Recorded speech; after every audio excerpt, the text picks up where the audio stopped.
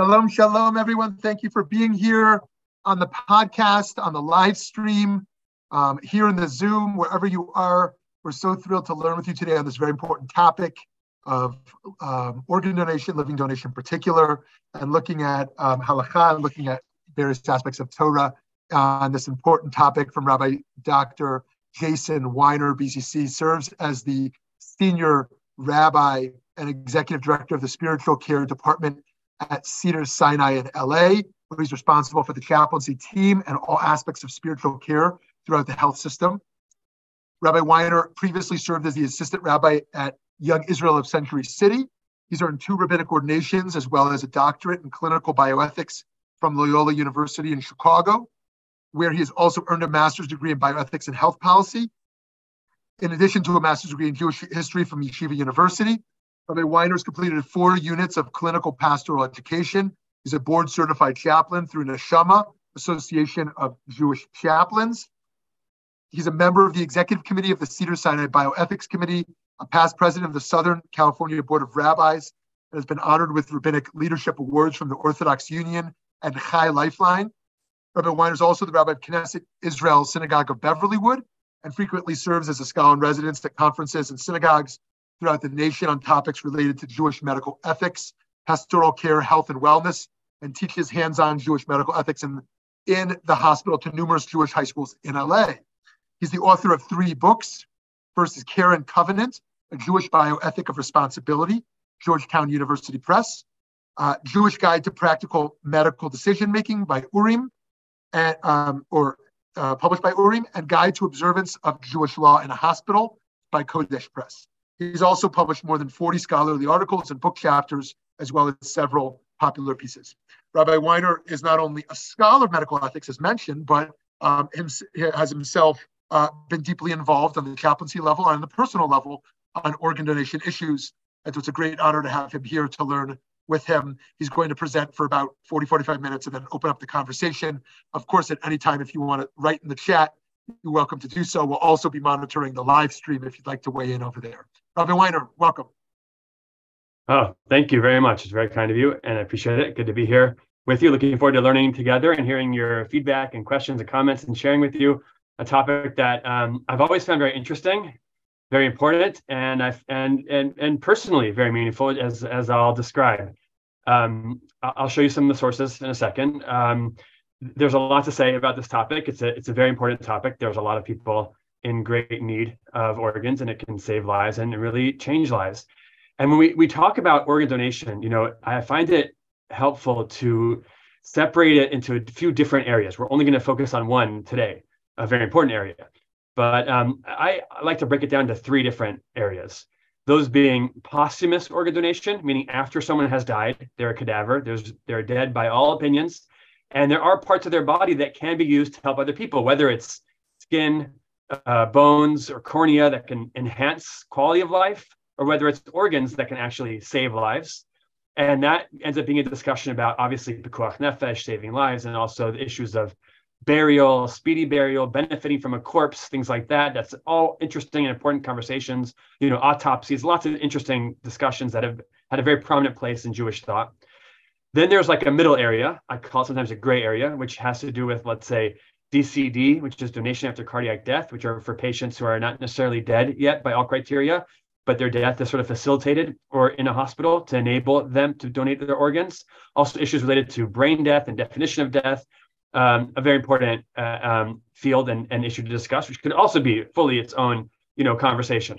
What we're talking about today is living organ donation, and what's often called altruistic organ donation, which is primarily kidneys. It doesn't have to be. It could be a lobe from a liver or lung. There could be other areas. Obviously, it could also be tissue, such as blood donation, right? Very common, or bone marrow donation, which we will actually talk about a little bit as well. But kidney donation, in the United States, there's about 90,000 people on the waiting list for a kidney. People have to undergo dialysis while they wait. Oftentimes, it's very torturous to wait, and the survival rate on dialysis is not extremely long, and people oftentimes don't make it. Many people die every day waiting for a kidney, and we have 2. So we'll discuss. Is this something that a person should be encouraged to do? Does Jewish law or Jewish values have anything to say about this? And what should be our approach? And actually, this is something that, as was mentioned, I've been involved with working in a hospital now for 16 years. I've been involved in bioethics and written books on the topics and speak about it often. And I, always thought about it and talked about it. Personally, never planned to donate an organ. That's just kind of not my style. I guess I'm just really concerned about my body and my health. And I kind of never thought that was something that I would do. I did swab for a friend of mine. He was in need, and I thought, okay, it can't hurt to swab, so I did swab for someone to see if I was a match because he was in severe need. And thankfully or not thankfully, but at the moment, I guess I could say thankfully, I was not a match. I felt relieved because thankfully he did find a match and his life was saved. In fact, he received the organ here at the hospital that I work at, and I was happy to see that his life was saved. That was in April of 2021, when I swabbed. Then in September of 2022, I got a call from Renewal, the organization with whom I had swabbed, that actually I was a match for someone, a perfect match for someone for whom, they rank people by their antibodies. So let's say someone's a 70%. That means 70% of people will not be a match for them. They told me I matched for a woman in Toronto who was ranked out of 100, meaning 100% of people will not be a match for her. They said, really, it's 99.99999. You're that one needle in a haystack. You matched for her. And I was shocked and horrified and terrified that I matched with her. And I had to start thinking, okay, now this is not just an academic presentation. What will I do? And so I want to take you through some of the sources now before I share with you what I did do and how I decided that and how these sources influenced my own decision-making and those who consult with me on this issue now. And because, Jewish law has something to say about everything that we can face. And I want to show you like the precedents our rabbis found, because kidney donation has only been possible for, since the 1960s. So when we talk about our rabbis, the Chazal, the rabbis of thousands of years ago, how could they have had anything to say about this, right? What relevant sources are there for them? And I'll show you and you'll see what you think if you agree, but I think that they actually found some very relevant precedent, some profoundly relevant precedent within our tradition to help guide us in these decisions. And I ended up finding that these sources that we're going to look at literally guided me step by step in my decision-making process and what they led me to. So I'll share with you some of the sources. They start somewhat less relevant, so to speak, kind of more general principles, and then they become more and more deeply connected to our issue. So the first source that I want to share with you is a classical Gemara in Bava Metzia. The Gemara says as follows. The Talmud says, there's two people walking on the way. They're in the desert. They're in the middle of nowhere, right? They're going on the way. They're in the middle of nowhere. And one of them has a flask of water. If both of them will drink from this water, meitim, they will both die. There's not enough water for both of them to survive. But if just one of them will drink, magia le'yishuv, then that one can survive. So it's either both of them drink, but neither survive, or one drink, therefore one dies, but the other survives. Dorish ben Petura, so someone named Ben Petura, who is not quoted elsewhere in the Gemara, and there's some fascinating theories on who that was, which for another time. But this individual, Ben Petura, says, Mutav sheyishtu shteihem v'yamusu. It's better that they both drink it and therefore both die, and not one of them cause or see the death of the other. That was Ben Petura's opinion. But then the great Rabbi Akiva came and said, the Torah says, your fellow shall live with you. Your life comes before the others, and therefore you're the one holding the flask of water. It's your water. You drink it. It's kind of like on the classic examples, like on the airplane, when they say to you, if there's, God forbid, a crash and the oxygen comes down, you first save yourself, then save others, but your life comes first. And that seems to be the principle that the Gemara gives from Rabbi Akiva, that when faced with the situation of sacrificing our life for someone else or saving our life, we're actually required to save our own lives first. That seems to be what the Talmud is telling us. There is another opinion in the Yerushalmi. What I just read to you is from the Bava Metzia in the Talmud Bavli, the classic Babylonian Talmud. But the Yerushalmi, the Jerusalem Talmud, says it has another story that might give a different perspective. it might not be a klal for everyone. It might not be a general principle, but it's just a story. But it says as follows: Rav Isi Itztid Besafsufa. Rav Isi was captured in a city called Safsufa. Rabbi Yonasan Yichru Chames Besadino. It's so dangerous where he is. It's so impossible to save him. You might as well prepare his burial shrouds now, because where he was captured, there's no saving him. He's a lost cause. But Amar Rabbi Shimon ben Lakish. Rabbi Shimon ben Lakish came along. Rabbi Shimon ben Lakish, by the way, the side point we know, he was someone who was like referred to as sort of like a gangster in the Talmud, and then later became a rabbi. He started out as a ruffian, I don't know the right word for it, but a tough guy. And then later he became a rabbi. But he has this background as being someone who's very strong and very, able to, battle with people. So he came along, this rabbi, Rabbi Shimon ben Lakish, says, no, I don't think we should just give up on him. I'm going to go and either kill or be killed. I'm going to fight for my friend. Whatever it takes. I'm going to go and fight for him with strength. Whatever I have to do, I'm going to try to save his life. I'm going to risk my life to save his life. Also, he goes and he fights, and he appeases them with words, it implies, but whatever it was, he convinced them, and he was able to save his friend Rav Isi, even though he risked his life. So the question is, who do we follow? The Babylonian Talmud or the Jerusalem Talmud? And it seems to be, for most of the commentaries, that we follow the Babylonian Talmud here, but the Jerusalem Talmud still exists. I mean, it is an opinion. There is such a thing as that. And so there might be room, but there was another source, and this is the source where I want to try to get more practical and really get into our issue and our concern here. And this, I'll tell you how I ask when I talk to people about this often. I often will ask people raise their hands.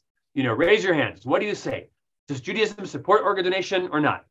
And interestingly, by the way, as a side point, I personally found, this is not a clear academic study or research, but I used to always find that everyone raised their hands. Judaism does not support organ donation. That's what I would see people raising their hands. For whatever reason, when I'm asking audiences now lately, people are raising their hands that they believe Judaism does support organ donation. So there seems to be, at least in my impression, anecdotally, a shift. But anyways, so then I asked them, okay, fine. If Judaism supports organ donation, what's the source for it? Can you show me a source? When our rabbis first asked this question in the 1960s, what did they have to look at? On the one hand, yes, they could look at these sources and they would say, okay, Rabbi Akiva said on the one hand, don't risk your life. That's when it's risking your life, right? Giving your life. But Rabbi Shimon ben Lakish said, well, maybe there could be times when you could take a risk to save someone else. Maybe there could be times. So is it just based on that? Or do we have a better source? And fascinatingly, the rabbis had a very good source, a very accurate, analog. And this goes back to the 15th century Egypt. Actually, it might even go earlier than that, but for now, we'll quote this source because that's what's quoted most often, but it seems to be that the Recanati mentions this a few hundred years earlier. But 15th century Egypt, there was the following question. In fact, I'll read you the question because it's worth seeing it inside. The Radavans, the chief rabbi of Egypt, 15th century Egypt, is asked as follows. You wanted to know my opinion. You saw it written elsewhere. If the king, the ruler, says L'Israel to a Jew, let me cut one limb from you that you won't die from, and if not, then I will kill another Jew. So imagine the scenario now. Just imagine the scenario. You have someone who just captures a Jew randomly, and he takes that Jew captive, and then he approaches the Jewish community, and it's some kind of like anti-Semitic ruler, and he says, okay, Jews, I know you all seem to take care of each other. You seem to be dedicated to each other. Now I have a challenge for you. I have captured so-and-so. This person's not your family member, your friend, just a fellow Jew. And I am going to kill them. I'm going to kill them. I'm going to publicly execute them. And this is something that had happened. They knew that this wasn't an empty threat, right? Then he says, however, I'm willing to let him go free if one of you will come forward and let me chop off your arm. If you let me chop off your arm, then I will save the life of your fellow Jew. If not, I kill them. I kill this Jew. So now the challenge is for all the entire community, is someone willing to step forward and give up their arm to save a life. Now we presume, and the way the question was asked, that we presume that this person who gives up their arm will survive. They'll survive giving up this procedure. Obviously, it's still risky and it's quite a sacrifice. And it's to save it, but it's to save a life. Give up their arm to save life. Who would do it? And oftentimes I'll ask people, and people, that's quite a lot to ask, right? We need our arms, and this is not, the person's not saying that's their person's relative, their child, their parent, their spouse, or anything. It's just a random fellow Jew. Would they give up their arm to save a life of another person? So the Radavaz has asked this question. So the question is, what did the Radavaz say? What does Jewish law require? And he gives a fascinating answer, because what precedent did he have? He simply says, the precedent is a general principle. He says, Dichsiv deracheha darchei noam. The Torah's ways are ways of pleasantness, and all its paths are peace, right? That's what it says in Proverbs. And it must be that the Torah complies to logic. So therefore, Vesvara and in intellect. So therefore, he says, how could it be that someone should be required to blind themselves or give their hand or raglo or their arm so that their fellow individual will not be killed? How can you imagine that would be required? So therefore, he says, and this becomes relevant, very relevant. Hilkach, eini roed tam ledin zeh. I do not see that this should be required. Elamidas chasidus. I think it could be very pious, and praiseworthy is the one who is able to withstand this challenge and actually do this. But then he says, actually, but you know what? I don't know who's asking me. Is it a hospital who's asking me about this? Or is this just some kind of random individual who's going to cut off their arm in the middle of the shuk or wherever, and they could actually be life-threatening. If they might die as a result, he says, that's kind of like Rabbi Akiva's case. He says, Harezeh chasid shota. That would be a pious fool, actually. There are certain types of piety that we might think we're being very pious and we're being very righteous, but it's actually foolish. It's not helping anybody. It's hurting.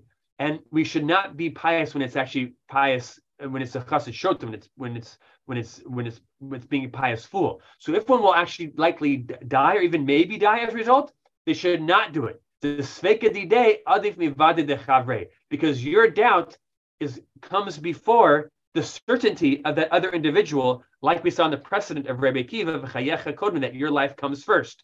So in other words, what the Radvaz is setting up here is kind of a tripartite system. This is the way I like to see it. In fact, in my book, I made this as a chart with three steps.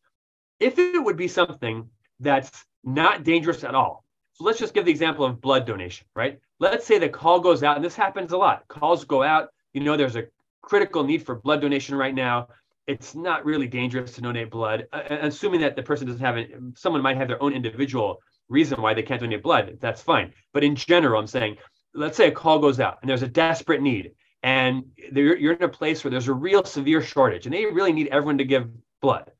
And the risk is so minor. I mean, it's almost non-existent of donating blood. It's so safe, especially for the average person, right? Again, I'm putting aside someone who there might be someone who has individual risk factors. So that could be considered something that could be obligatory, right? Because it's not risky and it's saving others. But then he says, then you have the middle category where it is risky, right? There is a significant risk involved. But it is saving a lot of lives, right? So this is where he said, that would be, okay, you're saving a life, you're risking yourself, so it's not required, but it would be a midas chasidus, it would be pious, right? It would be a pious thing to do. Then we go to the further category where it would be significant risk to life, either, certainly giving one's life or significant risk to life. In that case, he argues it's a chasid shota, that would actually be prohibited. So you have your kind of three levels of risk, and as the benefit increases and the risk goes down, the more obligatory it comes. As the risk increases, the less obligatory it becomes. And we cannot require someone to give their life, to risk their life for someone else. We can forbid by Jewish law actually risk giving one's life for someone else. We cannot require risking one's life for someone else. So now the question is, we see from that Radavaz a pretty strong analog to organ donation, right? Where you give part of your body to save someone else's life. And now we seem to have some kind of precedent, right? If it's gonna kill someone or possibly kill someone, you can't do it. If it won't kill them, it's pious but not required. If it's not dangerous at all, it's required. So how did the rabbis begin applying this? And this, by the way, is part of I have a little bit of a theory about why so many Jews seem to have thought or still think that organ donation is prohibited by Jewish law.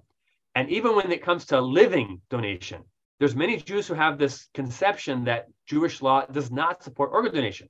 And I think one of the reasons for that likely is because in the first generation of rabbinic scholars who dealt with this question in the 1960s, when it first became possible to donate organs, such as kidneys, the first rabbis were not incredibly supportive. I'll show you an example. One of the most famous rabbis to deal with medical halacha, two of the most famous actually, was the Minchas Yitzchak, Dayan Yitzchak Weiss, who was the rabbi for Shaare Zedek Medical Center in Yerushalayim. He was one who was not strongly supportive.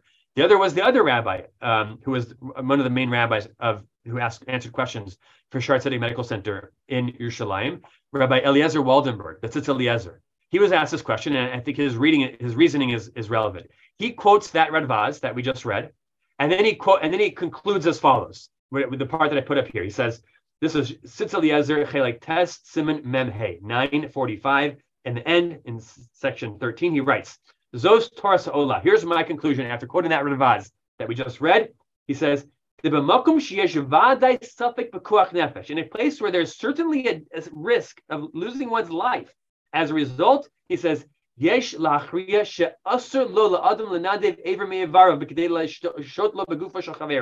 would be forbidden to donate a limb or an organ to save someone else when there is a certain risk to one's own life.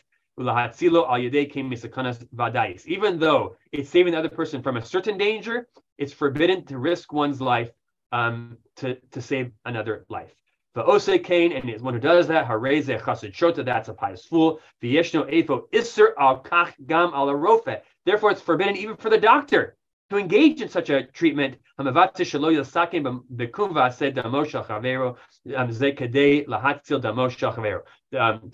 to risk someone's life, even though it's to save one person's life, it's forbidden to risk one's life in order to save another life. Then he goes on, and just if you see here, then he says, but what if it's not danger to life? So afal pi she'ein kol chiyuv v'lo mitzvah al shum adam lenadev ever kol, even though it's not an obligation or even a mitzvah, he argues, and this is 1965, so donate an organ to save for someone else. Kol shehu me'evarv kadei l'shot lo begufo shel chaveru l'atzilo yidei kain mimisa v'kol makom hamenadev zos lamidas chasidus yechashev lo zos. It's not obligatory, it's not a mitzvah, but it's certainly pious if it's not risking one's life. And so he concludes, this is the Tzitz Eliezer again, 1965, there concludes, Al Kain, Ein Lisnadev Al Kach Bestama. In general, I do not encourage organ donation. L'rof lebetzos, and a doctor should not perform this procedure. Elaim Kain, unless Segel Chabur Shal Rofim, a group of knowledgeable expert doctors, mumchim yachlitu achrei iyun midukdak, after investigating this in particular case carefully, shadavar lo karuch besafik sekanas nefesh leminadev, unless they've concluded that there's no risk to the life of this individual donor. So that was in 1965, and that was when a few rabbis wrote about this at the time, and they were, I mean, I guess I would categorize that as being discouraging, right? It's not necessarily prohibited, but it's discouraging. It's not strongly encouraging. And in certain cases, it is prohibiting, right? If there would be a risk to life, which sometimes there was, right? It was much more dangerous, right? They were not doing laparoscopic procedures. The anti-rejection medication for the recipient wasn't as good. I mean, the surgery itself was more dangerous. The recipient wasn't necessarily lasting as long. It wasn't as successful as a procedure as it is today. And by the way, even though the procedure has gotten much safer, there are risks to kidney donation. I want to make it clear that I'm not going to try to argue here that it's something without any risk and it's totally risk-free. There are recent studies that have shown that there are some long-term risks. They're very, very minimal, but there are some slight risks to long-term heart failure or kidney failure, some higher risk of diabetes, there are risks involved, obviously, right? Especially if someone is at the end of life and they're experiencing organ failure. So obviously having one kidney, if they need a transplant for another organ, that's obviously going to be a disadvantage for them. So there are risks, and so the Tzitz Eliezer came out in 1965 and was not exactly strongly endorsing, maybe even prohibiting. But that's 1965. Things did get much safer, and the procedures did improve, and the surgery got much better. And when Rabbi Ovadia Yosef was asked in 1981, right, a number of years later, 1981, and by the way, it's still safer today than it was then. But in 1981, Rabbi Ovadia Yosef summarizes the exact same sources that we've just looked at, right? The Rabbi Akiva and the Radavaz and the Tzitz Eliezer, and then he says, it's much safer today.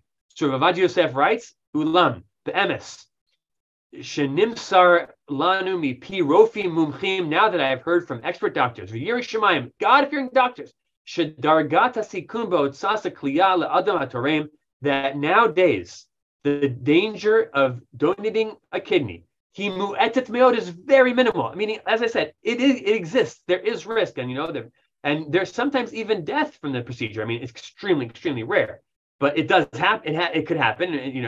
3 in 100,000 or whatever it is. And but 99% do return to full health. It's the vast majority. It's totally healthy. It's totally safe.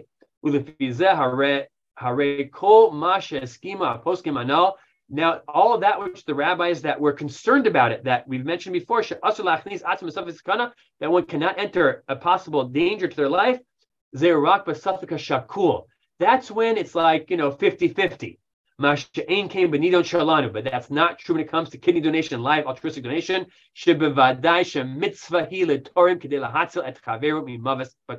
That it's most certainly a mitzvah nowadays to save someone from certain death because it's so safe. Yeah, if it was 50-50, maybe not. But, which, by the way, implies, and this is also from the Radavaz, I didn't quote, it's on the sheet there, but I didn't read it. But another Radavaz where he says that when you mentioned that 50-50, that whole thing about chassid shota being forbidden, but midas chassidus being encouraged, the dividing line was 50%. Once something is more than 50% risk of life, that's when it becomes a fool to do it. Once it's less than 50%, it becomes more and more encouraged. So you could argue that kidney donation could be like 80% survival rate, and that would be encouraged. But the fact that it's 99.9%, it's even better. So that was in 1981, even when Rav Ovadia Yosef came out, and he said that it's a mitzvah, right? He used the word shebevadai mitzvahi, right? It's a mitzvah, not just that it's not forbidden, but it's a mitzvah. And the truth is, as you follow this in time, it gets even more, because as I mentioned to you, it's gotten safer and safer, and it continues to get safer. By the way, it's a safer and safer procedure, and so let's go to the next page, and I'll share with you. Oh, I didn't even finish Rav Ovadia Yosef. Just the last line there, and the next page I put it on the next page. It says Ulechein nirasha ikar lehalacha shemuter v'gam mitzvah. So Rav Ovadia Yosef concluded it's allowed and it's a mitzvah letorim kliya achat mikleyotav. It's a mitzvah and it's allowed to donate a kidney.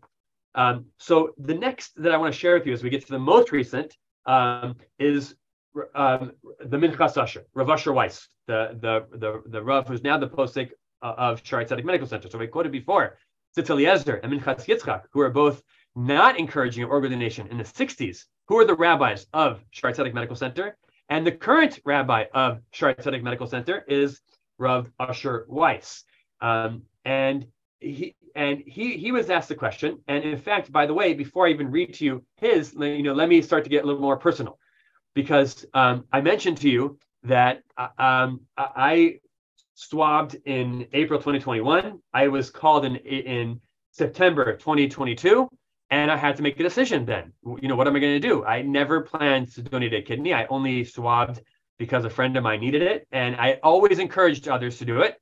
Right? I always thought it was a mitzvah. I thought it was a beautiful thing. When I heard about someone who did it, I thought, what a incredible person, what a tzaddik, and I was always impressed by it. But I just thought, it's not necessarily for me. I don't know if I'm up for it.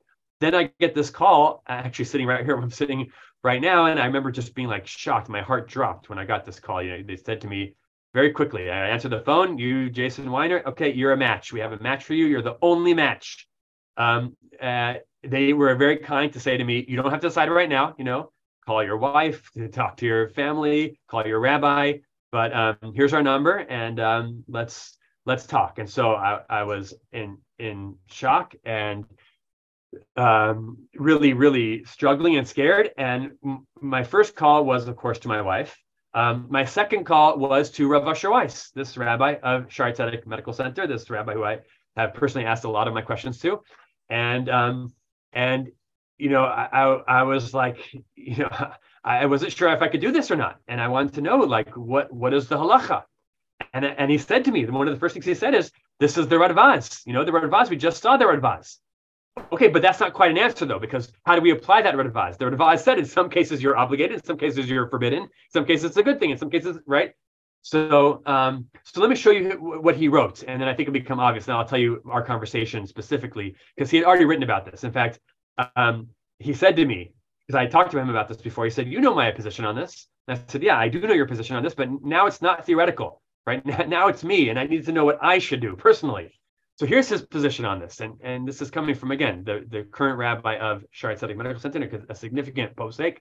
Rav Asher Weiss, he has a whole long tshuva where he quotes that Radvaz. He deals with that Radvaz in depth, and then he says as follows. I'll make it bigger. Whoa, too big. Let me just show you that source. Okay. So Rav Asher Weiss writes. So now he quotes that Radvaz, and then he concludes. First of all, the chasher medubar b'trumat meach etzem. What if we were talking just about not about a kidney, but about bone marrow, right? What if it was bone marrow we're talking about? Where bone marrow is sometimes very, very difficult to find a match. And bone marrow, when you find the right match for someone, that could literally save their life. So it's very life-saving, but the risk to the donor of bone marrow is minimal, right? Minimal. It's much less than a kidney donation. So he says, when it comes to bone marrow donations, it's minimal. It's almost no risk to the donor, right? He says, even if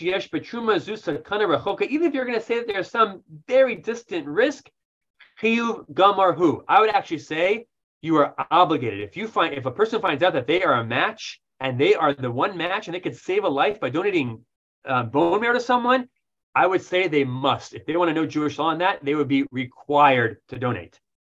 But what about when it comes to a kidney? He says, in this case, this is a fascinating statement. He says here, if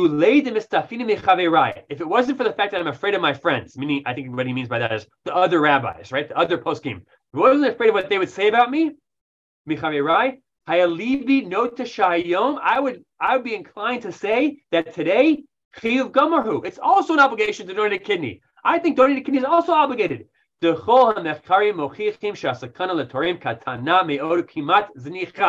all the studies have shown now that risk to the donor is minimal and almost non-existent. It's so safe today. So therefore, maybe kidney donation is also an obligation by Jewish law today. He says, I'm afraid to go that far. That is quite far to say. And the benefit to the recipient is massive. So maybe even it should be required. So he says, I'm not going to go that far. There was, by the way, a Satmar Rav in I think here in America, but a posek, I think it's called Vayan David, who came out with a psak that it's obligatory to donate a kidney. Though some people sent me this article that quoted it and said, oh, look, this rabbi came out, actually said it's obligatory. Should you go around now and telling people like, hey, by the way, Jewish law requires you to donate a kidney. You have to do it. Just like, anything else, you can't eat, pork and you have to donate a kidney. Is that true? So actually I looked into that tshuva, and the case was a little different. It was about a person giving to his wife, and he was the only match for her, and he thought that the person is required because it's the only match. It was a little bit of a different case. It wasn't saying that you have to give to a random person. A little bit different, right? But anyways, Rav Asher Weiss is saying here that it seems to be that it actually might be obligatory. He just doesn't want to go that far, because that's quite a lot to say. That would be quite a lot to say. You're required to give. So he says, I'm not going to say you're required, but it's an incredible thing. He says, it's very, very pious. It's therefore a proper thing to do, and also proper to encourage others to do, not to require. You cannot say to someone that they're required. for lots of reasons. In fact, when I called him, so then he said to me, he said, so look, you know what I'm going to say. You're not required to do it. You do not have to do it. He said, first of all, what does your wife say? You have to talk to your family because it impacts your family. If nothing else, just for that very first little bit of time when you're recovering, right? You're going to be out of commission for a while and everything falls on them. So, and also, by the way, what if, and this is what he said to me, he said, the only time I tell someone not to donate is if they know someone in their family has a kidney disease that they might one day need a kidney. So he says, if you know someone in your family might one day need, don't just give to a stranger, just because you happen to match with someone. If you know you might need to give to someone else in your family. Although on the other hand, just by the way, they do tell you, and it's questionable how much this, there has been some controversy about this. Maybe we can talk about this later in the question and answer session. But they do tell you that you and your family will be on the top of the list to receive if you ever need. Okay. But I even once heard about someone who wanted to give as an insurance policy so that they would be to put themselves on top of the list. I don't know that makes sense. But anyways, he said to me, he said to me, number one, you're not required. He said, his words were, it's a gewaltige schus. It's a very pious thing, but you are not required. I'm not going to say it's required. Number two, you have to talk to your family. They have to be up for it. It's not just a private decision, you by yourself. It's a family decision. Number three, he said, if anyone in your family might one day need, probably better not to give, right? Save your kidney for them. Okay, maybe if you're getting older and everyone looks good in your family and now you're getting into your late 60s or 70s, you say, you know what, no one in my family needs it, and soon they won't take my kidney. Maybe that's different. That's what he said to me. But he said, but if you could do it, it's a great mitzvah. Like I said, I was the only match for someone. So to me, the fact that I'm the only match, she is a 72-year-old woman. She's Jewish, not an observant Jew, and I'm the only match for. She'd been looking for 3 years and unable to find anyone, and really suffering. And so I had to decide. And basically, my question was, first of all, I started to realize, do I practice what I preach? I've been encouraging others to do this. I've been praising this to others, and now I'm faced with this decision. And I thought to myself, people have asked me this question before. Here in the hospital, people have come to me and said, I'm a match, what should I do? And I've encouraged them. I've also met people who have donated kidneys, and I have praised them. And now, what does it say about me that I'm so scared to do it now that I've matched with someone? And so I really had to do a lot of cheshbon nefesh, really, critique myself and think about myself and think, am I up for it? And people said to me, I could never do that. And my response was, I never could either, but now I had to make a decision. And then it got practical, and I decided, you know what? Step number one, and this is what I encourage others, is they never force you at any step of the way. They say to you, any step of the way you can back out. So they say, if you want to go through the process, there's a whole evaluation. We have to make sure they have to work you up and make sure that you're actually healthy enough to donate, and that it'll be safe. Because by the way, in addition to wanting you to be safe, the centers that do these organ transplants, they want their numbers to be good. They don't want to take a risky case that's going to then, if something goes bad, it's going to look bad on them too. They want to make sure that they're safe in taking qualified candidates. So I said, why don't I go through the process? Let me see if I really am even a candidate. I don't have to decide today. I can say to them, I'm willing to be worked up. I'm willing to take the next step. Let me go to step number 2 and see if I'm really even a candidate, and see what happens from there. And the whole way they tell you, no pressure. We will not tell anyone. If you back. In fact, when I met with the surgeon, he said to me, he checked me out and he said, okay, from my perspective, you're good. But if you want me to, I could find a problem. In other words, he said, I'm happy to come up with an excuse. I'll make it up. I don't care if it's lying. I'll tell everyone, I'm sorry, I'm not approving you for surgery. It was very nice of him to agree to get checked out, but I'm not letting him.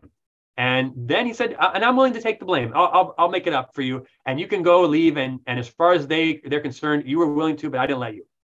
So they give you an out every step of the way. So I remember one of my first questions. So I said, okay, I'll get worked up. Let me get worked up and let me see. And for me, I had to go to Toronto because that's where my match was. I work in a hospital where we do lots of kidney transplants, and I would have loved to do it here. I know the team very well, and I feel very confident here. And talk about pressure on my family. It's one thing to have a surgery for a few days and then come home. Another thing to have to go to another country, right? So that's a much more difficult. But So I said, and because of the insurance, I couldn't just have the patient come here. So I went to Toronto for a week. I got worked up. They check out everything. First of all, just as a side point, it's a great opportunity to get a real good workup and see if you're in good health or not. Because if there's something wrong with you, they'll find it, right? They'll find it in that workup. They check everything, all the scans and blood work and everything. And one of my questions was, I even asked one rabbi, I was scared. I was embarrassed to ask Rav Asher Weiss. I told you I asked him the question at first. I was scared to ask him this question, but one of my questions was, which kidney should I donate? Because I started thinking, which one do I want? I didn't realize, the way it works is that they scan your kidneys.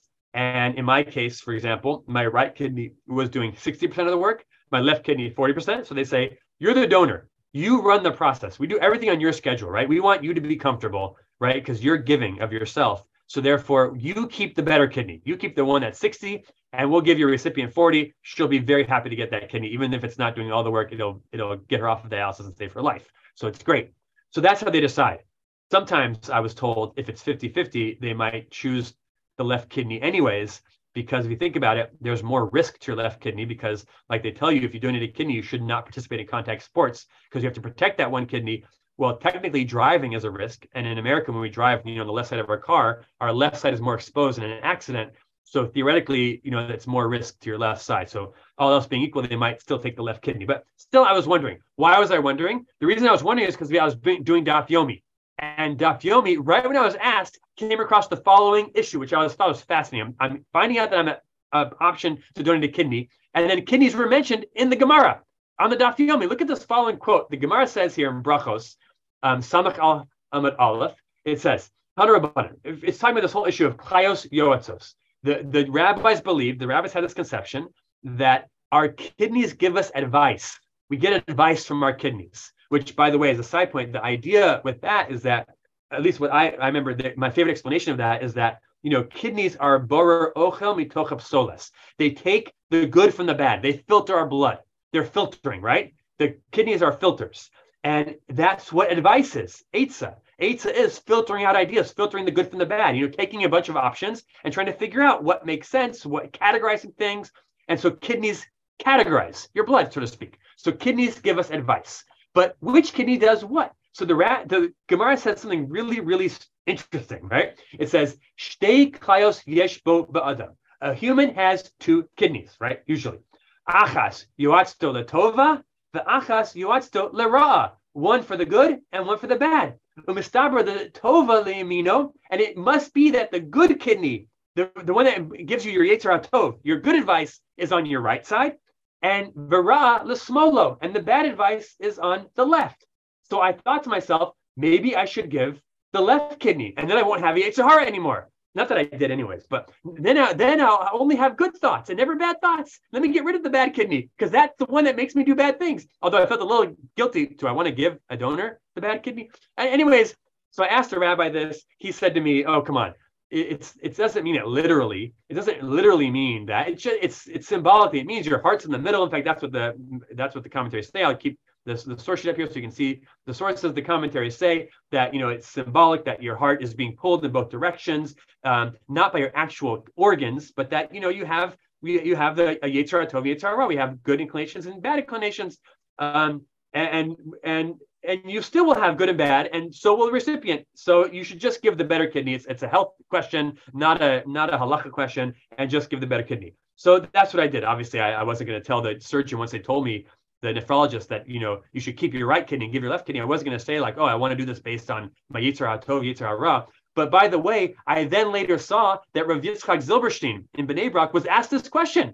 He said, Muchan litrom kleya eze yitrom yamanit or smolit? Which one should I give, left or the right? And he actually says, Nemer Meseches Brachos, he quotes our Gemara, Tana Rabbanan sheklayos yesh ba'adam, achas yotzto letova, v'achas yotzto lera, umistar b'tova liyamino, v'ra l'smolo. He therefore says, Lechein binyanenu ulay tachen she'adif sheyitrom et kliya hasmolit. He therefore says, maybe you should give the left kidney. Maybe that is better. But honestly speaking, you give whichever one. And in fact, I then, I went through the process. I found out that I was a perfect match. Once I realized that I'm a perfect match, I was healthy enough. Everything was good. I started to feel like I couldn't say no. Not that I was pressured, but I started to feel like I would feel guilty my whole life. And I felt like there was an opportunity to do such a beautiful mitzvah. I started to really believe in it, started to feel like, it took time for the idea to assimilate within me. And it took a few months to do all this testing and everything. And I finally felt like, you know what, I can do this. I feel confident that it's safe. And I feel like it's a really beautiful thing. And I want to go for it. And I did. And in fact, it's not that I don't have a Yetzer Hara anymore. Obviously, I'm the same person. We're all the same, the same person.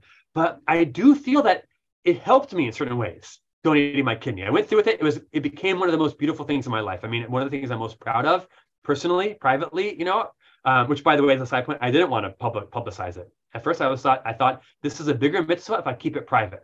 But I was encouraged by my rabbis, it will help other people. It will encourage others. And by the way, I was encouraged because I knew of people, great people before me who had donated kidneys. And because I'd seen that they did it and I reached out to many of them, I thought maybe I could do this as well. And so I thought if I can be a positive influence on others, maybe I should do it. And in fact, by the way, after I publicized it, the day of my surgery, I publicized it. And when I woke up from my surgery, a few days later, not that I woke up a few days later, but once I started kind of getting back to reality and checking my emails and texts, I had a number of texts from people with like selfies of themselves or just telling me that I'm swabbing. Now I saw what you did and it gave me the courage. I'm doing it now too. So it could be a positive influence on others. In fact, one person who I asked about this, who had done it 15 years ago, because I wanted to talk to someone.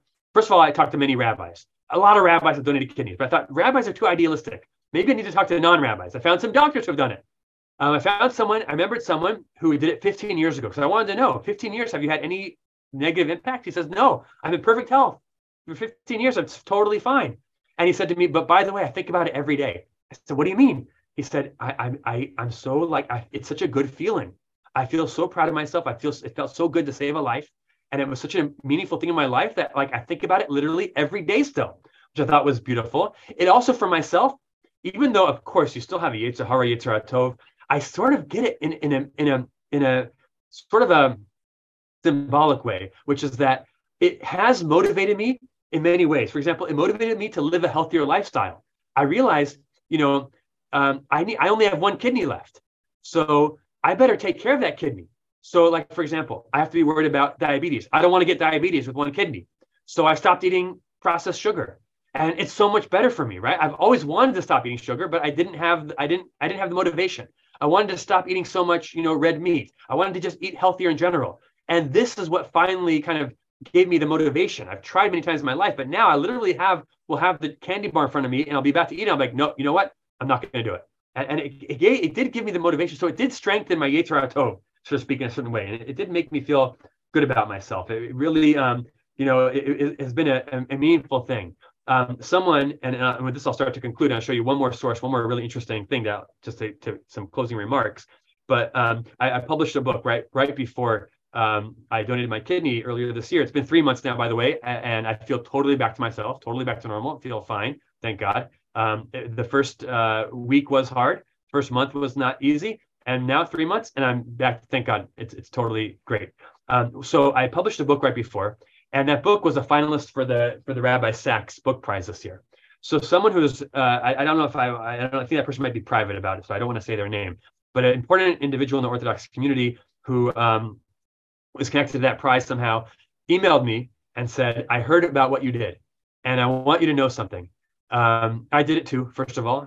I didn't know this about her, and she said, I know you were very happy to receive that book prize, and it was a big deal. She said, for the rest of your life, though, when you look back on 2023, what you're going to remember is your kidney donation. That's what really matters. The book prizes, that's a nice thing, but it's not what really matters in life. What really matters in life are these kind acts that you do for other people, these selfless acts that will always be with you. And it just really, really, it was really moving to me, that comment. And they say, like I say, this gave me this motivation. They say that kidney donors live longer than the average American. But my question about that is it's not the greatest statistic, because only the healthiest people are qualified to donate kidneys. So therefore, obviously they live longer. But I was thinking about it, and it does make you appreciate every moment of life, and it does make you live a healthier lifestyle. So maybe there is something to be said for that. But just the last thing, the community of donors, and just like that individual reached out to me, There is something, one last source. They say in the name of Chaim Kanievsky. I saw this in a Shad and Tshuva Sefer from Rav Shmuel Elazar Stern, who's I'd like to read his Tshuvas because he's also into medical halacha, called Shud Shvive Eish. And he writes here, Shemati b'shem agon Rav Chaim Kanievsky Shlita. He was alive at that time, Rav Chaim Kanievsky. The L'chein Baruch Kadosh Baruch Hu Adam b'shtei klayos. People were created with two kidneys. Why do we have two kidneys?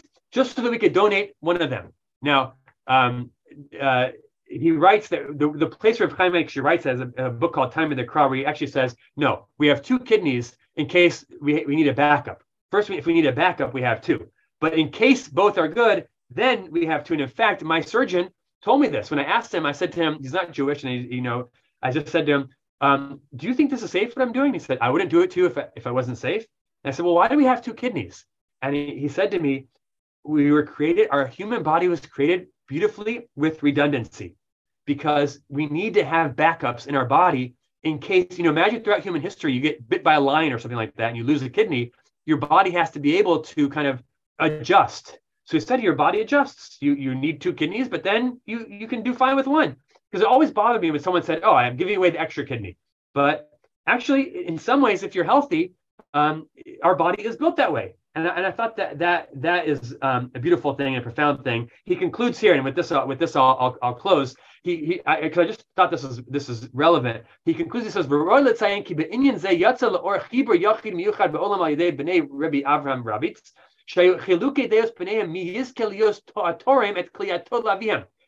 a fight in the family. They all wanted to donate a kidney to their father, and they're fighting who should get the right, who should get the honor to donate their kidney. And I'm bringing this source to show that the sense of dedication that I find in the kidney donation community. It's such a beautiful thing that people donate kidneys. In the Orthodox community, I was motivated by Jewish values. Orthodox Jews make up much less than 1% of the population of America, but 20% of altruistic kidney donors. I think it's a beautiful thing. So the kids were fighting over who can give to their father, Bachor or Mishetzia Atzmot, or either the firstborn or the one who just volunteered first. He said they did a goral, and he said, they're not. It's no obligation here, but they did a goral, and that was the one. So so this was just an example of like how people are sometimes fighting for the right to be able to give their kidney. I heard about a WhatsApp group of kidney donors where someone posted on the group this new technology that there's it's a possibility of growing organs in pigs and then donating them and then implanting them in humans. And someone posted this on the group and said, "Oh, what a they thought people would say, what a shame. Why did I give my kidney when I could have just had this technology and someone else could have given their kidney? A pig, I wouldn't have had to give my kidney." But he said that on the group, people just wrote in, "Oh wow, thank God I had the opportunity to donate mine before I wouldn't have had that opportunity." People, many people said to me when I asked them if they have any regrets about donating their kidneys, they said, "My only regret is that I can't do it again."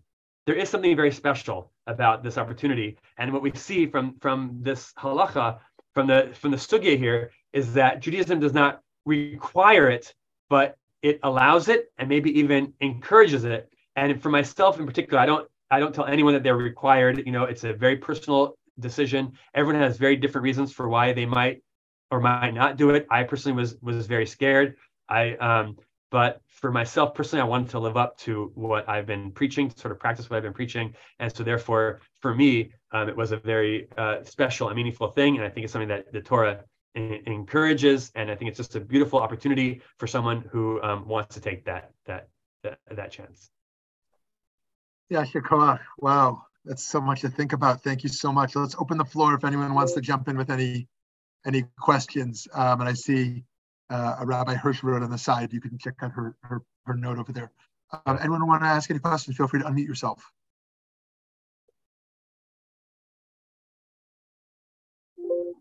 I'll go ahead and start. Thank you, Rav Shmuley. And thank you so much, Rav Jason. This was so incredible and informative. I recently looked up an article showing that Israelis are #1 in donating kidneys to strangers in the world. Israel tops of donating to strangers. Do you think there's ever a way to elevate a lot of the American Jews to get us to that speed where American Jewish life could see it's so simple to, think Jewishly about donating a kidney? Yeah, it's a great question because it's exactly what I was mentioning before briefly, just about being a role model for others. Because there has been this perception in the Jewish world that organ donation is not allowed, and what's broken that conception, there partially it has been education, but primarily it has been role models. When people see other people doing it, so it becomes like, oh wow, I guess this is allowed. I'll just tell you a funny story just briefly. So, I was nervous about sharing my story, but then I finally decided to share it, and it was covered in the local Jewish press. And I was teaching at a high school recently, just a few weeks ago, and I started by asking this question. I said, raise your hand if you think organ donation is allowed by Judaism. And I said, live altruistic kidney donation. So a few people said no, and one person said, but wait, I think it's allowed. And I said, okay, why? She said, well, I think I'm not, if I'm not mistaken, there was a rabbi here in LA who did it a couple weeks ago, and it was on the Jewish Journal. And I was like, oh yeah, you know who that rabbi was? And then someone else in the class was like, wait, I think it was you. So I mean, by doing it and sharing our stories, that is encouraging. Israel, there's been a campaign to educate people, but also share, and people find out, oh wow, that person did it, that person did it. Maybe this is something that's like, I wouldn't have thought I could do this, but like it's positive peer pressure, and that ends up being very valuable.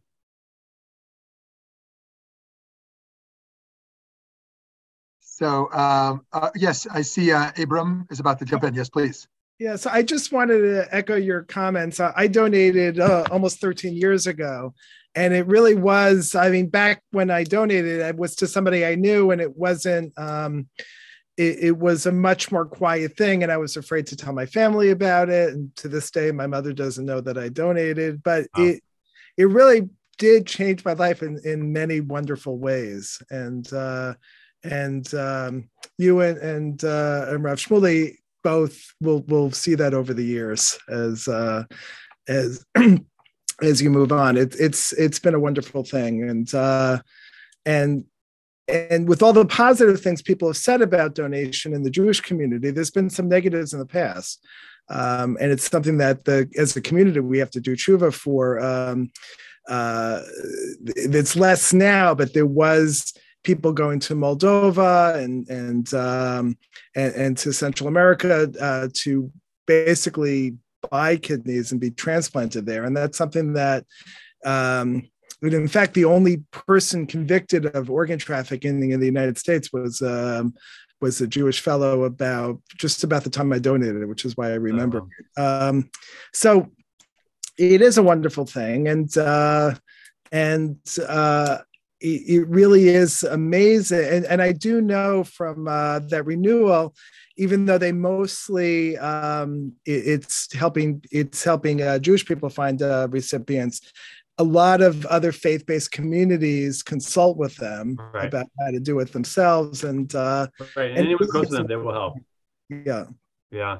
You make a good point, because it's really like there's really a mitzvah aspect of it, and not just in encouraging others, but it reduces the need for others to like make more sketchy decisions, so to speak. And now it's become a great Kiddush Hashem how many Jews are involved with this. Yes, I appreciate your comments very much. Awesome. Thank you. Just one last question for you. I was recently listening to this podcast with this philosopher whose name is Theron Pummer on the rules of rescue.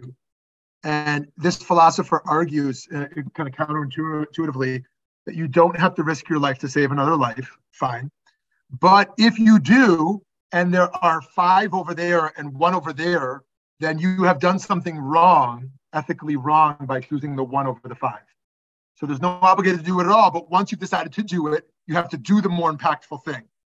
So I wonder, personally or Jewishly, how you think about that in this regard, that if we are to take a risk, it has to be a more impactful one, in particular, and as it relates to a chain, starting a chain versus donating to an individual. Do you think donors should seek out chains?